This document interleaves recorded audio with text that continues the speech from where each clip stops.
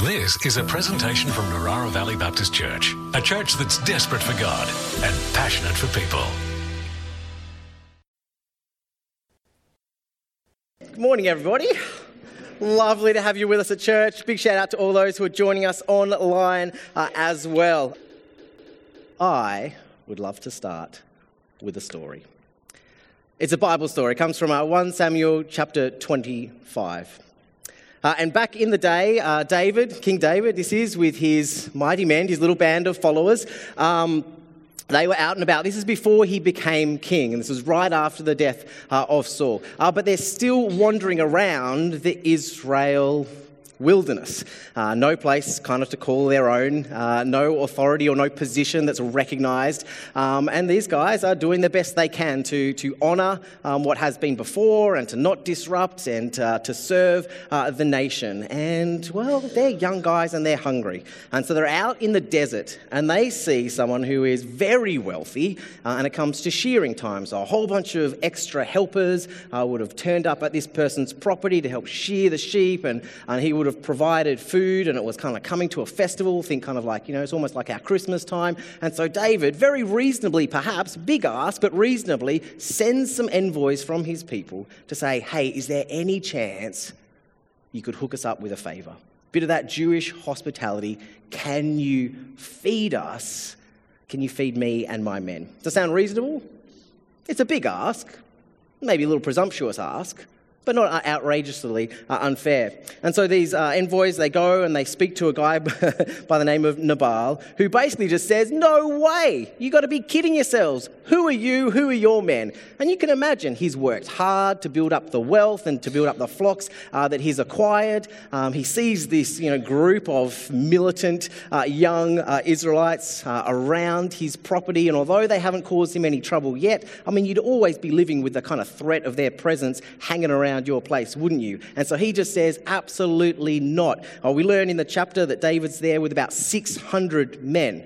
So can you imagine the financial cost of feeding at a festival time 600 young, fighting, been in the desert blokes?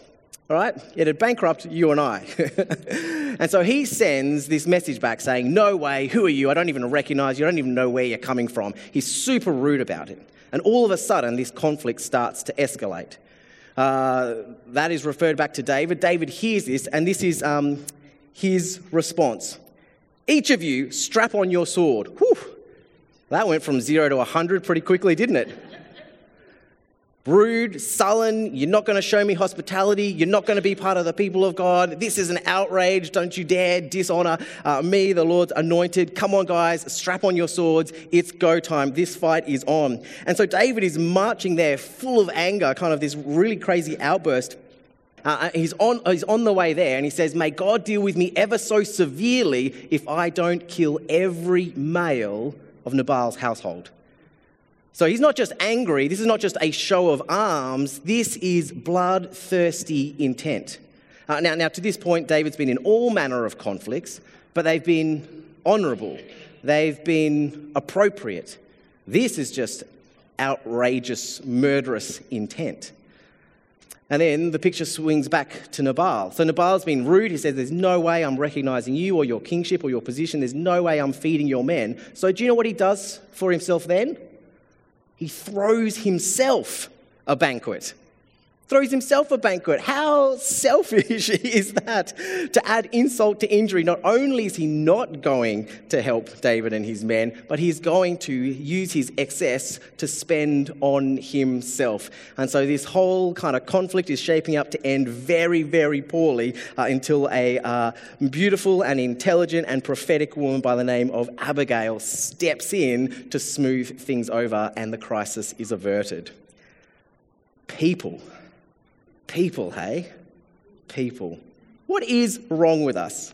How do we get things so wrong? How do we escalate conflict so readily and so quickly? How can we go from 0 to 100, from a pleasant conversation to our blood boiling to selfish intent? We are a mixed bag, aren't we? And so this morning I want to talk about how we navigate conflict as those who claim the name of Jesus. And one of the things I love about this book is that it's not a rose-coloured glasses, highly photoshopped, carefully curated history of our human race. But it's real, and it's raw, and it's honest and authentic in the way it talks about and records human character and behaviour. From the opening pages of our scriptures, we see conflict being present. In the first couple, in the first couple's children, we see conflict in people struggling and fighting over a birthright. We see conflict between key leaders in the Old Testament and in the New Testament. In fact, one of the first disagreements we read of in the book of Acts is Peter and Paul. And then the scriptures record they had such a sharp disagreement, that's the language, a sharp disagreement over John Mark's suitability to accompany them on a mission trip, that they actually had to part company for a while and go on separate mission trips. I mean, that's pretty serious, right? We see it in the way that Eli is unable to work out conflict with his sons, the way that King David is not only fiery and feisty here, but later completely kind of limp and impotent to even deal with conflict in his own family. We see conflict between culture groups, particularly by the time of the New Testament, that idea between the Jews and the Samaritans, such deep-seated racism, effectively, between these two groups. We see conflict, it's not particularly obvious the first time you read it, but conflict between the Jewish religious leaders, the Sadducees and the Pharisees, over differences of opinions around theology. We see that in the early church in Acts chapter 15 as well. And we see conflict bubble up and be present in churches, particularly the church in Corinth, to the point where they've started suing each other, started taking each other to court. And I love what Paul writes to them in 1 Corinthians chapter 6. He just writes, I hear you, there are lawsuits among you. How dare you? Do you dare take your grievances before a pagan court, before you deal with them before the church family? The idea is that there is something about the way that we're called to fight as Christians that is different, that is separate. And so my first point this morning, very encouragingly, is that conflict is a normal, to be expected part of life. Any disagreements on that one? I will shout you a coffee for that because that was quick and funny. Of course, conflict is a normal, to be expected part of life. I find this to be so empowering personally, and in a weird way, kind of encouraging to know that conflict is just a normal, to be expected part of life. Because it means that when I bump into conflict or when I experience conflict, I don't need to freak out. I don't need to worry like something has gone terribly wrong. I don't need to be embarrassed at the fact that we're having a difference of opinion about something, or that someone's rubbed me up the wrong way, or I've said words that were misinterpreted. I don't need to freak out. I don't need to be anxious. I don't need to be worried. I don't need to be embarrassed, because it's a normal, to be expected part of life. What's important then is how we respond to conflict, how we work through our differences and our disagreements, the ways that people have hurt us or let us down, the way that we said that thing when we were tired and hungry that we shouldn't have said, and now we've got to deal with the fallout. How do we respond?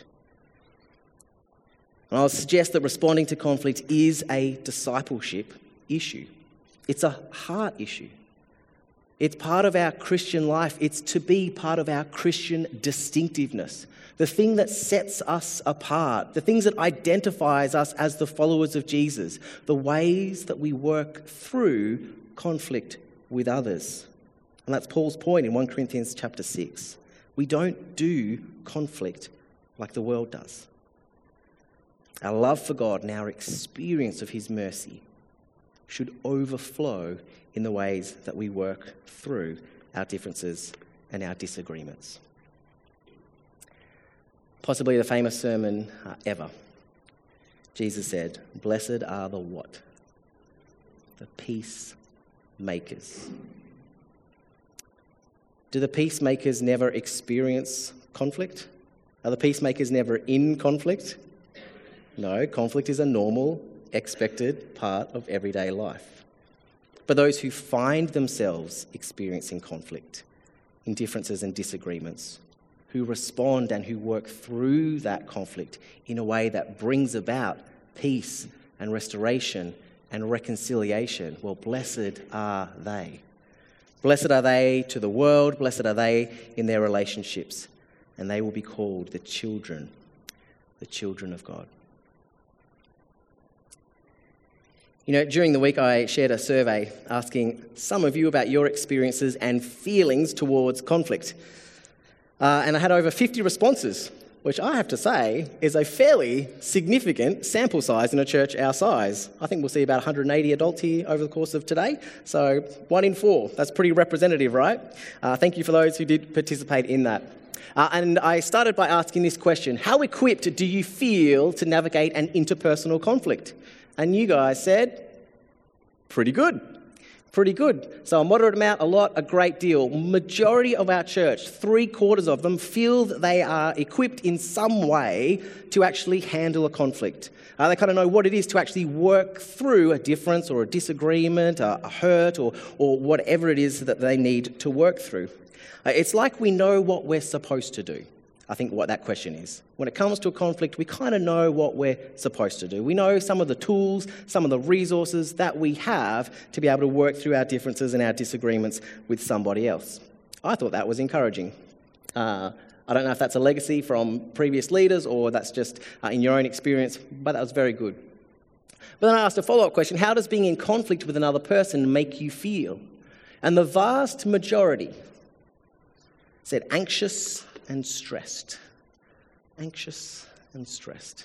Does that ring true? Well, 1 in 4 of you said it was true.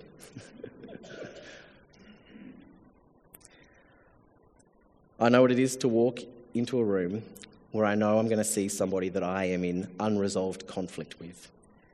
And I know what that feels like. Does anyone want to point on their body where they feel that? That's where I feel it, Shiv. That's where I feel it. A tightening of the chest. Like the blood pressure goes up. Like there's a sinking in the stomach sometimes as well. And you've put up the guard. You're hyper aware of where that person may be in that room. And you're preparing yourself for a potentially inevitable ongoing interaction around that conflict. Does that make sense? So we're equipped. We're resourced, we know what we should do in conflict, and yet when we find ourselves in conflict, we still don't like it. And it still affects our mental health and our emotional health, and I think then our ability to work through the conflict in a healthy manner. And I think that makes sense. For the scriptures declare in Ephesians chapter 4, which is what we sort of try and live out, that we're living a life worthy of the calling that we've received. We're trying to be completely humble and gentle, patient, bearing with one another in love. We know that the instruction is to make every effort to keep the unity of the Spirit through the bond of peace, because there is one body, one Spirit, just as we were called to one hope when we were called, one Lord, one faith, one baptism, one God and Father over all, who is over all and through all and in all. So as believers, we have this experience, this knowledge that we are so united together. And that when we experience conflict, disagreements, hurt, outrage from each other, and we have a sense of that unity being broken, I think it affects us maybe more than some others, because we're not hard-hearted towards each other.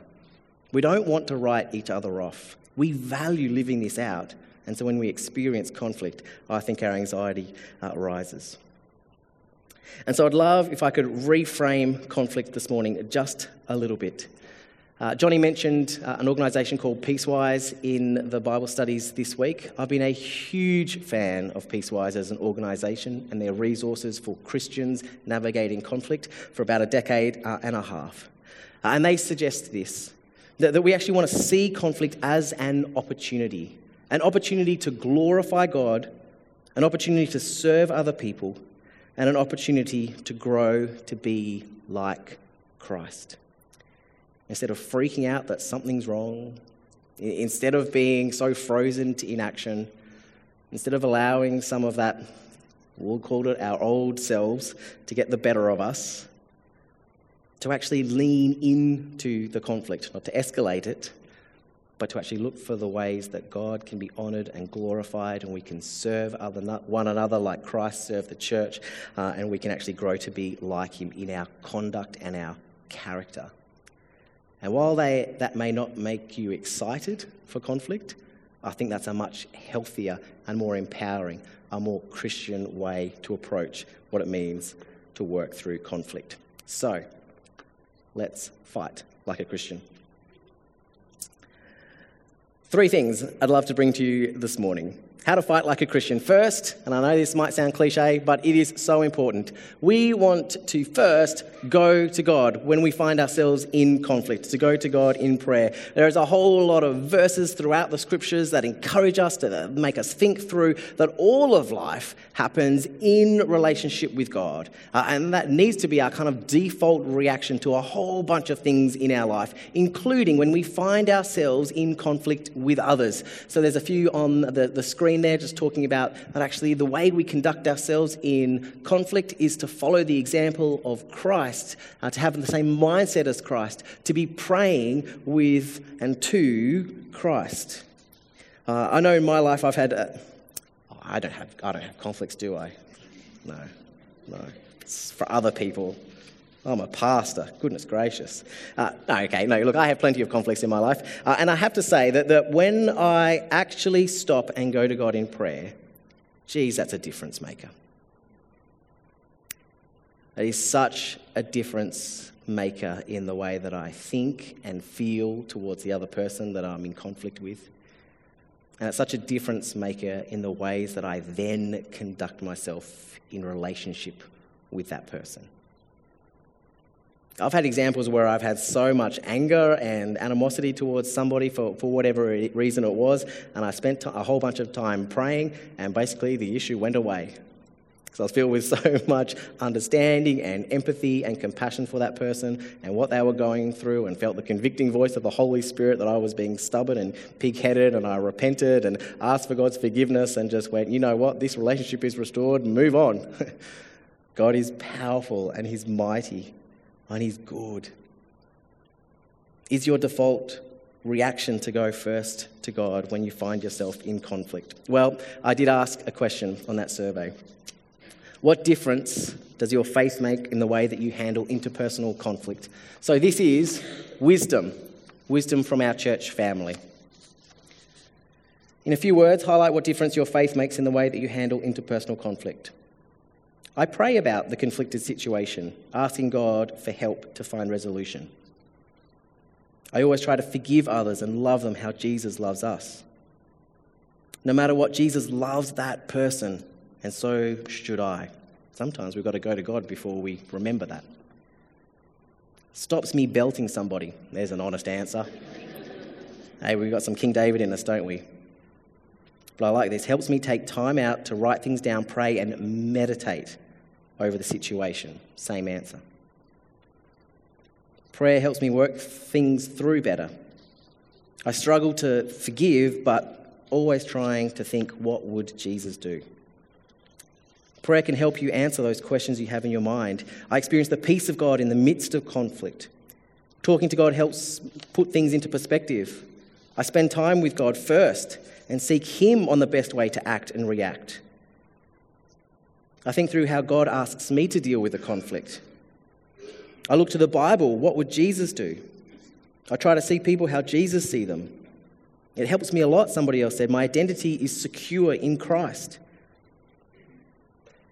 Instead of following my natural tendency, another answer, to look after my number one and demand my rights, I try to follow God's way, to humble myself sufficiently to care about the other person. Another answer, I seek God first. Another answer, God can help bring restoration. Another answer, I ask for guidance. Another answer, prayer always helps in all situations. Another answer, I try to remember Jesus' forgiveness for us and that we should live the same. I try to focus on seeing people through Jesus' eyes. What a church family to belong to, hey? What difference does faith make in the ways that we navigate conflict? It makes all the difference. if we start here, and many of you do, we know this, and so my encouragement is to do it. Always, regularly, how to fight like a Christian. Is there currently a conflict in your life that you are experiencing where you have missed this step? If so, I encourage you to circle back and go back to the point where we start by going to God.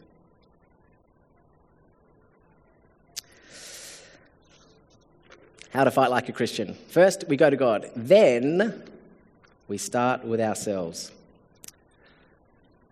Can I demonstrate how I think the world fights? And perhaps what is our default when it comes to dealing with somebody in conflict?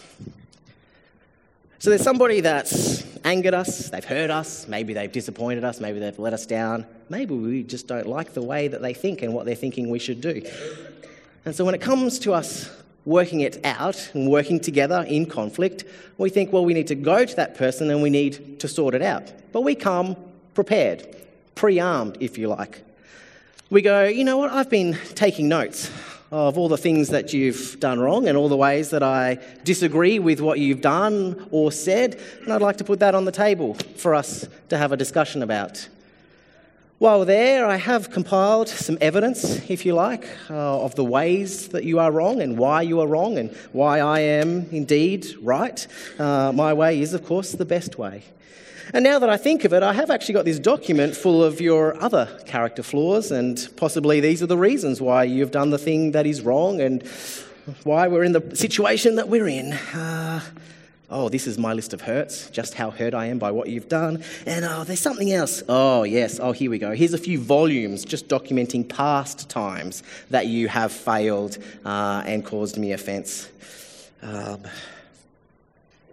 I've contributed, obviously, to the conversation as well. So the conflict is between two people. So let me just make sure I add my contribution. I was tired. Yeah, there we go. All right, let's talk about it, shall we? Have you met one of them? I hope you're not one of them. We start with ourselves. As scary as that is, as confronting as that is, particularly if we're hurt or we're angered by what somebody else has done, I think this is the biblical model and the biblical method. Jesus, having said, "Blessed are the peacemakers," goes on to unpack that some more. I tell you that anyone who is angry with a brother or sister will be subject to judgment. Anger is the measure. Anyone who says to a brother or sister, "Raka," is answerable to the court. Anyone who says, "You fool," will be in the dangers of the fire of hell. Therefore, if you are offering your gift at the altar and there remember that your brother or sister has something against you, who leaves the gift at the altar? The other person? The person that you're in conflict with? The person that's wronged you? The person that's disagreed with you? Who leaves the gift at the altar? You do. It starts with you. If you're there offering a gift of worship to the Lord and you recognize that there is unresolved conflict in your life, Jesus' instruction is you take initiative. You take the first step towards reconciliation and restoration. You start with yourself. 2 chapters later, and I think this is kind of what I was getting at with this one, Jesus explains a little bit more, Matthew chapter 7. Why do you look at the speck of sawdust in your brother's eye and pay no attention to the plank in your own? How can you say to your brother, "Let me take the speck out of your eye," when all the time there is a plank in your own eye? You hypocrite. First take the plank out of your own eye, and then you'll see clearly to remove the speck from your brother's eye. I think the reality is this kind of building up of our case, building up and seeing the planks in other people's eyes could just as easily be spun this way, couldn't it? As we actually think about our lives. We're a bit more familiar with our wrongs, aren't we? So Jesus' instruction is to start with us. When it comes to conflict, we start with us. Many years ago, in a galaxy far, far away, I was in a significant conflict. It wasn't necessarily me personally. The conflict was not between me and somebody else. It was between some other people in the life of our church, and it was a significant conflict. By the nature of my role, I was caught up, swept up into the conflict, if you like. And it had gotten to the point, it had gotten so bad that we needed some help. And so we had some people from Peacewise actually come in to help take us on a process to equip us with some of these biblical principles so that we could work through or start working through or turn the conflict resolution around in a healthier direction. I remember as part of it, this is what they said. You need to start with you. And there was this list of reflection questions that they gave us to go away and to spend time genuinely with the Lord about. To reflect on our own attitudes, our own behaviours, what we'd contributed, how we'd contributed to the current conflict. I remember this being the first time I'd ever been involved in something this significant, this level of mediation, this level of directedness, going away and genuinely engaging in that. Spending time with God, praying about it, really examining my own heart and actually recognising that there was a person that, oh man, I really was not seeing through Christ's eyes. And in that process, I have to say there was an incredible freedom and godliness that came through my ability to actually repent and to name those ungodly desires and perspectives that I was harbouring in my heart. You name them all, they were there. Bitterness, anger, unforgiveness, assuming the worst of the person, wondering if they were even a Christian, if they could behave that way. It was powerful, and if I'm honest, it was scary too. There's something safe about hiding behind anger and bitterness and assuming the other person's the enemy. But there's something beautiful about the way that Jesus does life, that we're called into when we humbly lay down our rights to serve and to bless and to be present with what God is at work doing and what he's speaking in our lives. Does that make sense? I think this is one of the harder parts of conflict resolution. Actually drawing a circle around ourselves and going, how am I contributing to this conflict? And then really holding up a mirror to our hearts and saying, am I harbouring un-Christ-like thoughts, attitudes and feelings towards this other person?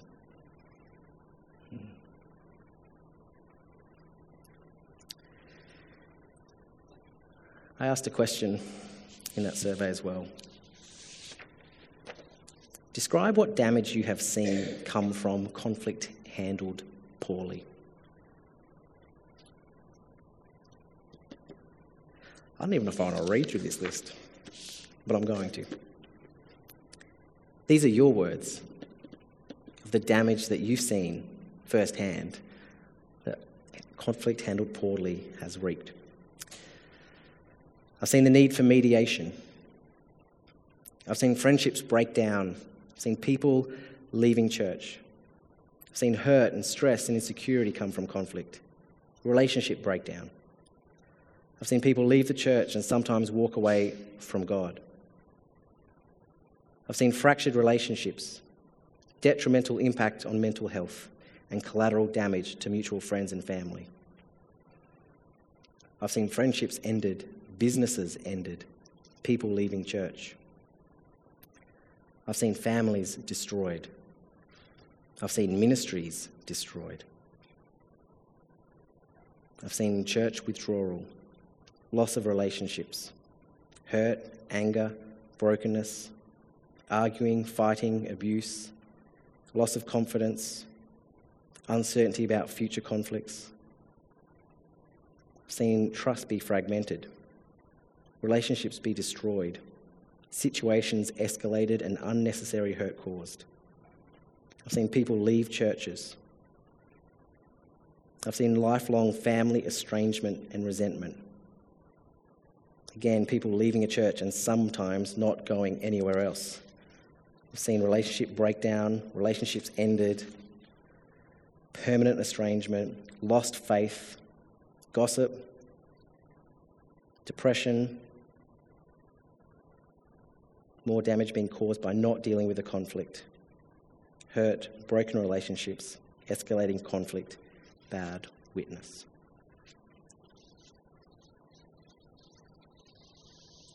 The cost of conflict handled poorly. I think we can do better. I think we are better. First, we go to God. Then we do the hard work of looking at ourselves. And then we commit to pursuing genuine forgiveness and reconciliation with others. There's a whole lot to say about that as well. But I will just make a broad comment here that the scriptures are very clear on our attitude towards others and working through conflict. Make every effort to live in peace with everyone and to be holy. Do not let bitter roots grow up to cause trouble and defile many. If it is possible, as far as it depends on you, live at peace with everybody. Of course, we recognise that not all conflict will have resolution, and we don't have control over how other people will respond or will engage in a process of conflict resolution as they work through that. But the Bible is very clear. Well, you start with you. You be committed to pursuing forgiveness and restoration and reconciliation, as far as it depends on you. You can't judge others, but as far as it depends on you, you pursue that. And I think that's such a beautiful way. There's so many ways we can do that in our lives, and there's so many ways that we can undermine that in our lives. So there are a whole bunch of Christ-like qualities I think are really important as we work through conflict, as we actually get to that point where we meet with someone, where we talk through it, where we start journeying through it. There's the fruits of the Spirit. There's the chapter on love in 1 Corinthians chapter 13. There's a bunch of stuff that are unhelpful, right? We don't want to be giving half-truths. We don't want to be triangulating. We don't want to be slanderous. We don't want to be using hurtful words or harsh words. We don't want to be doing character assassination or assuming the worst.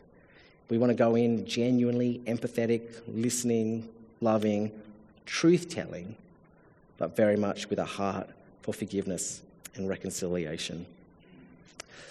Well, I think my time is nearly up, so does that make sense? Good. I feel like we're doing some really big topics at the moment in this term, and I feel like each week is barely an introduction on the topic. So there's a whole lot we could say about this part of the journey, but I think if you've started by going to God and genuinely spending time in prayer for yourself, in prayer for the other person, in prayer for the conflict, and in prayer what to do, and you've spent time self-examining, that you are 80% of the way there, and you'll work out how to actually journey the other 20% with the person really well. I do, and I think it is important to end with a little bit of a disclaimer, that I'm talking about regular, everyday conflict here when it comes to different people. There are a whole bunch of examples of interpersonal conflict where the normal conflict resolution approach, if you like, probably needs a little bit of rethinking. And so I just want to add this at the end, that there are those certainly things. If there is a very clear power imbalance, maybe following Matthew 18 principles of going to the person one-on-one as your first point of call might not be appropriate. And I certainly want to encourage and make you aware that if you ever have any problems with the pastors in this church, you are welcome to go to the Safe Churches team or to our elders. Instead of coming to us one-to-one. We welcome the one-to-one approach as well, but if you don't feel that is appropriate or safe, please know that that's a mechanism in place in the life of our church. There are, of course, other disclaimers where people have significant levels of emotional or mental health issues that mean that the person you're in conflict with is just not a safe person to go to one-to-one, or maybe your own mental health means that you might need to think about a more collaborative approach to working through the conflict with another person. And of course, there are a whole set of instances where we're not talking about somebody's difference of opinion, or we're talking about levels of abuse that have caused the conflict and the hurt and the harm, and simply following Matthew 18 would not necessarily be appropriate in those instances as well. So I just want to add that very clear disclaimer at the end. We want to be wise and healthy about the way that we process our conflict with others, and there are times where we will need to draw in other godly people. But for the majority of us, for the majority of the time, I think that's a very simple framework. Start by going with God. Do the hard work of self-examination. Get our hearts right and understand our contribution to the conflict. And then thirdly, go to the person and work it through very much with the heart to genuinely forgive and to restore the relationship. And I love this quote I came across this week.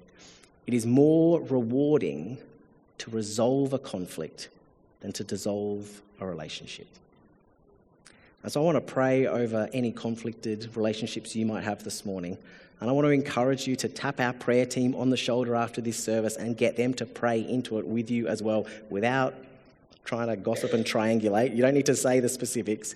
But I recognise that conflict can be a huge hurdle and a huge barrier in our lives. And unforgiveness can be a huge bondage in our life as well. So Jesus, we want to thank you for your example in the way that you humbled yourself and made yourself the servant of many. God, we thank you that we know what it is to have restored relationship with you, to be reconciled, to experience love and mercy and your initiating movement towards us to bring us home. God, as those who know what it is to be forgiven much and to be loved much, would you help us extend that, allow that to overflow into our own relationships? May we be a people of deep prayer and faith when it comes to working through conflict. May actually it be a distinctive, something that sets us apart from the world around us and testifies that there is a better and a more beautiful way, the way of Jesus outworking itself in our lives. Holy Spirit, we ask for your help to do that hard work of self-examination. God, would you reveal the idols and the strongholds, maybe some of the past hurts that we're projecting onto our current conflict. Give us a deep self-awareness and our understanding of our need for grace so that we can be peaceful and humble and gentle and merciful and loving in the ways that we pursue reconciled relationship with others. Give us boldness and courage and conviction where needed. And I pray this morning specifically for any conflicts that people have. Lord, I pray that you would work not just in their heart, but in the hearts of those that they're in conflict with. God, would you delight, I pray, to soften hearts towards each other, to see each other as made in the image of God, both loved and set apart. And by your good and perfect plan and purpose, I pray, God, that those relationships, whether it's friendships, whether it's marriages, whether it's within the workplace or within the church, will be restored and set right as a declaration of your goodness and your power to redeem and to restore all things. We just pray this in the powerful name of Jesus. Amen.